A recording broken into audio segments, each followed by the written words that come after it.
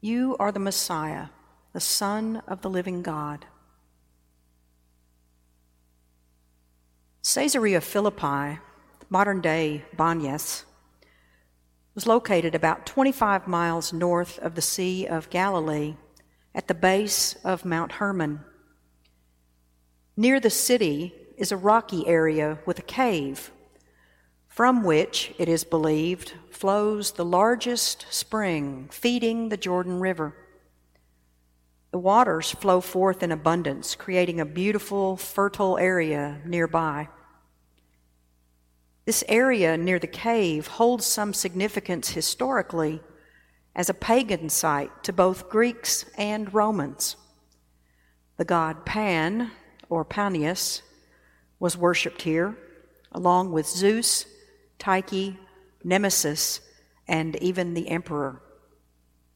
At the time, the local belief was that the cave was the entrance to the underworld, from which evil demons rose with the waters which flowed from its mouth. It was literally the gates of Hades. Jesus brings his disciples to this particular religious site and poses a question. Who do people say that the Son of Man is? You can almost see the hands fly up. John the Baptist, Elijah, Jeremiah, a prophet. And then Jesus, like any good teacher, tweaks the question up just a notch. But who do you say that I am? I imagine not one hand flew up this time. It is Simon Peter, our beloved Peter, finally, who dares to speak. You are the Messiah, the Son of the living God.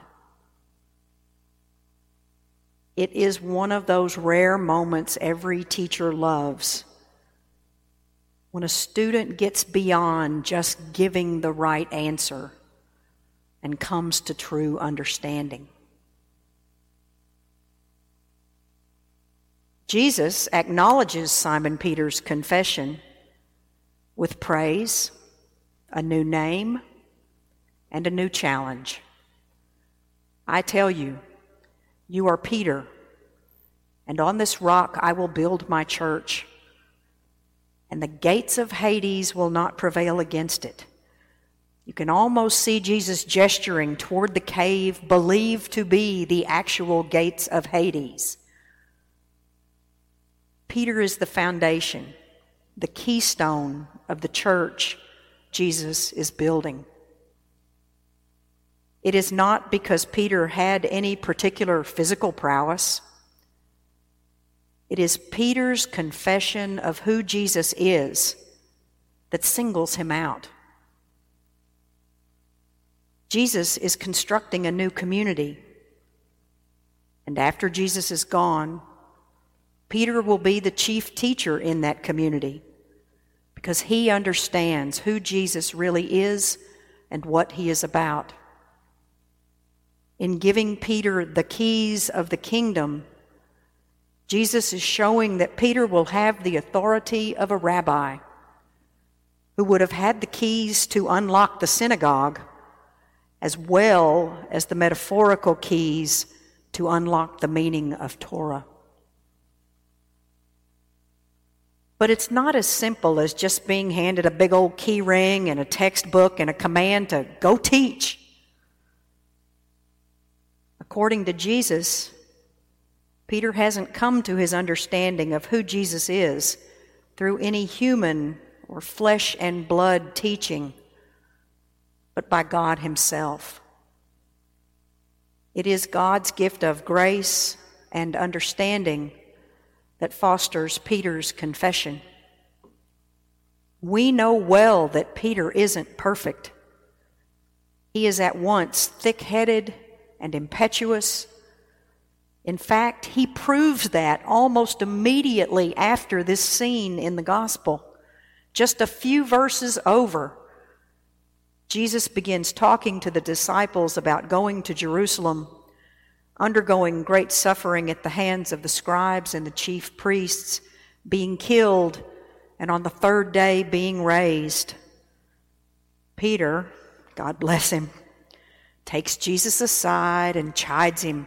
God forbid it, Lord, this must never happen to you. Jesus is incensed and says, "Get behind me, Satan." In an instant, Peter goes from rock to stumbling block, the worst obstacle in the world to Jesus. From confessor to challenger, from student to know-it-all. But Peter can't seem to help himself. It's almost as if he's been possessed by one of those demons spewing out of the cave at Caesarea Philippi. Throughout his time with Jesus, Peter gets overcome by fear. He strikes out in anger.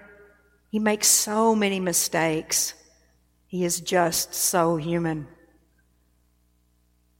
We are just like Peter, aren't we? Fearful, unsure, impetuous, thick-headed, hard-headed. We struggle with our own worldly demons bubbling up from inside us. Fear, anxiety, depression, addiction, prejudice, doubt. Our faith often waxes and wanes. When my own faith wanes, and it does, believe me, it manifests itself in doubt and often cynicism.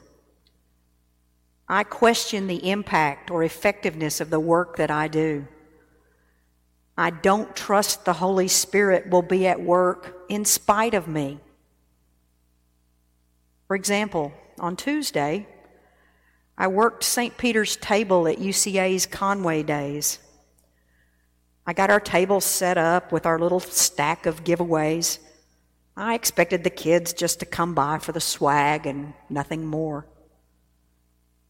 But I found myself answering some pretty thoughtful questions by many of those who stopped at our table.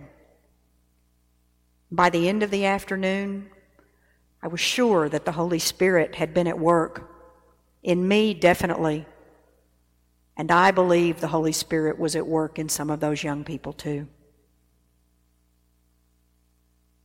That's the good thing about faith.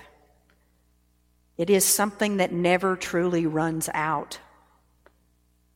Our individual springs of faith might dry up sometimes, but there is never a full-blown drought of faith in the world. There is always someone with faith to share. That faith comes as a gift of grace. That grace is a gift from God, revealed to us in the same Jesus whom Peter confessed as the Messiah, the Son of the living God. Amen.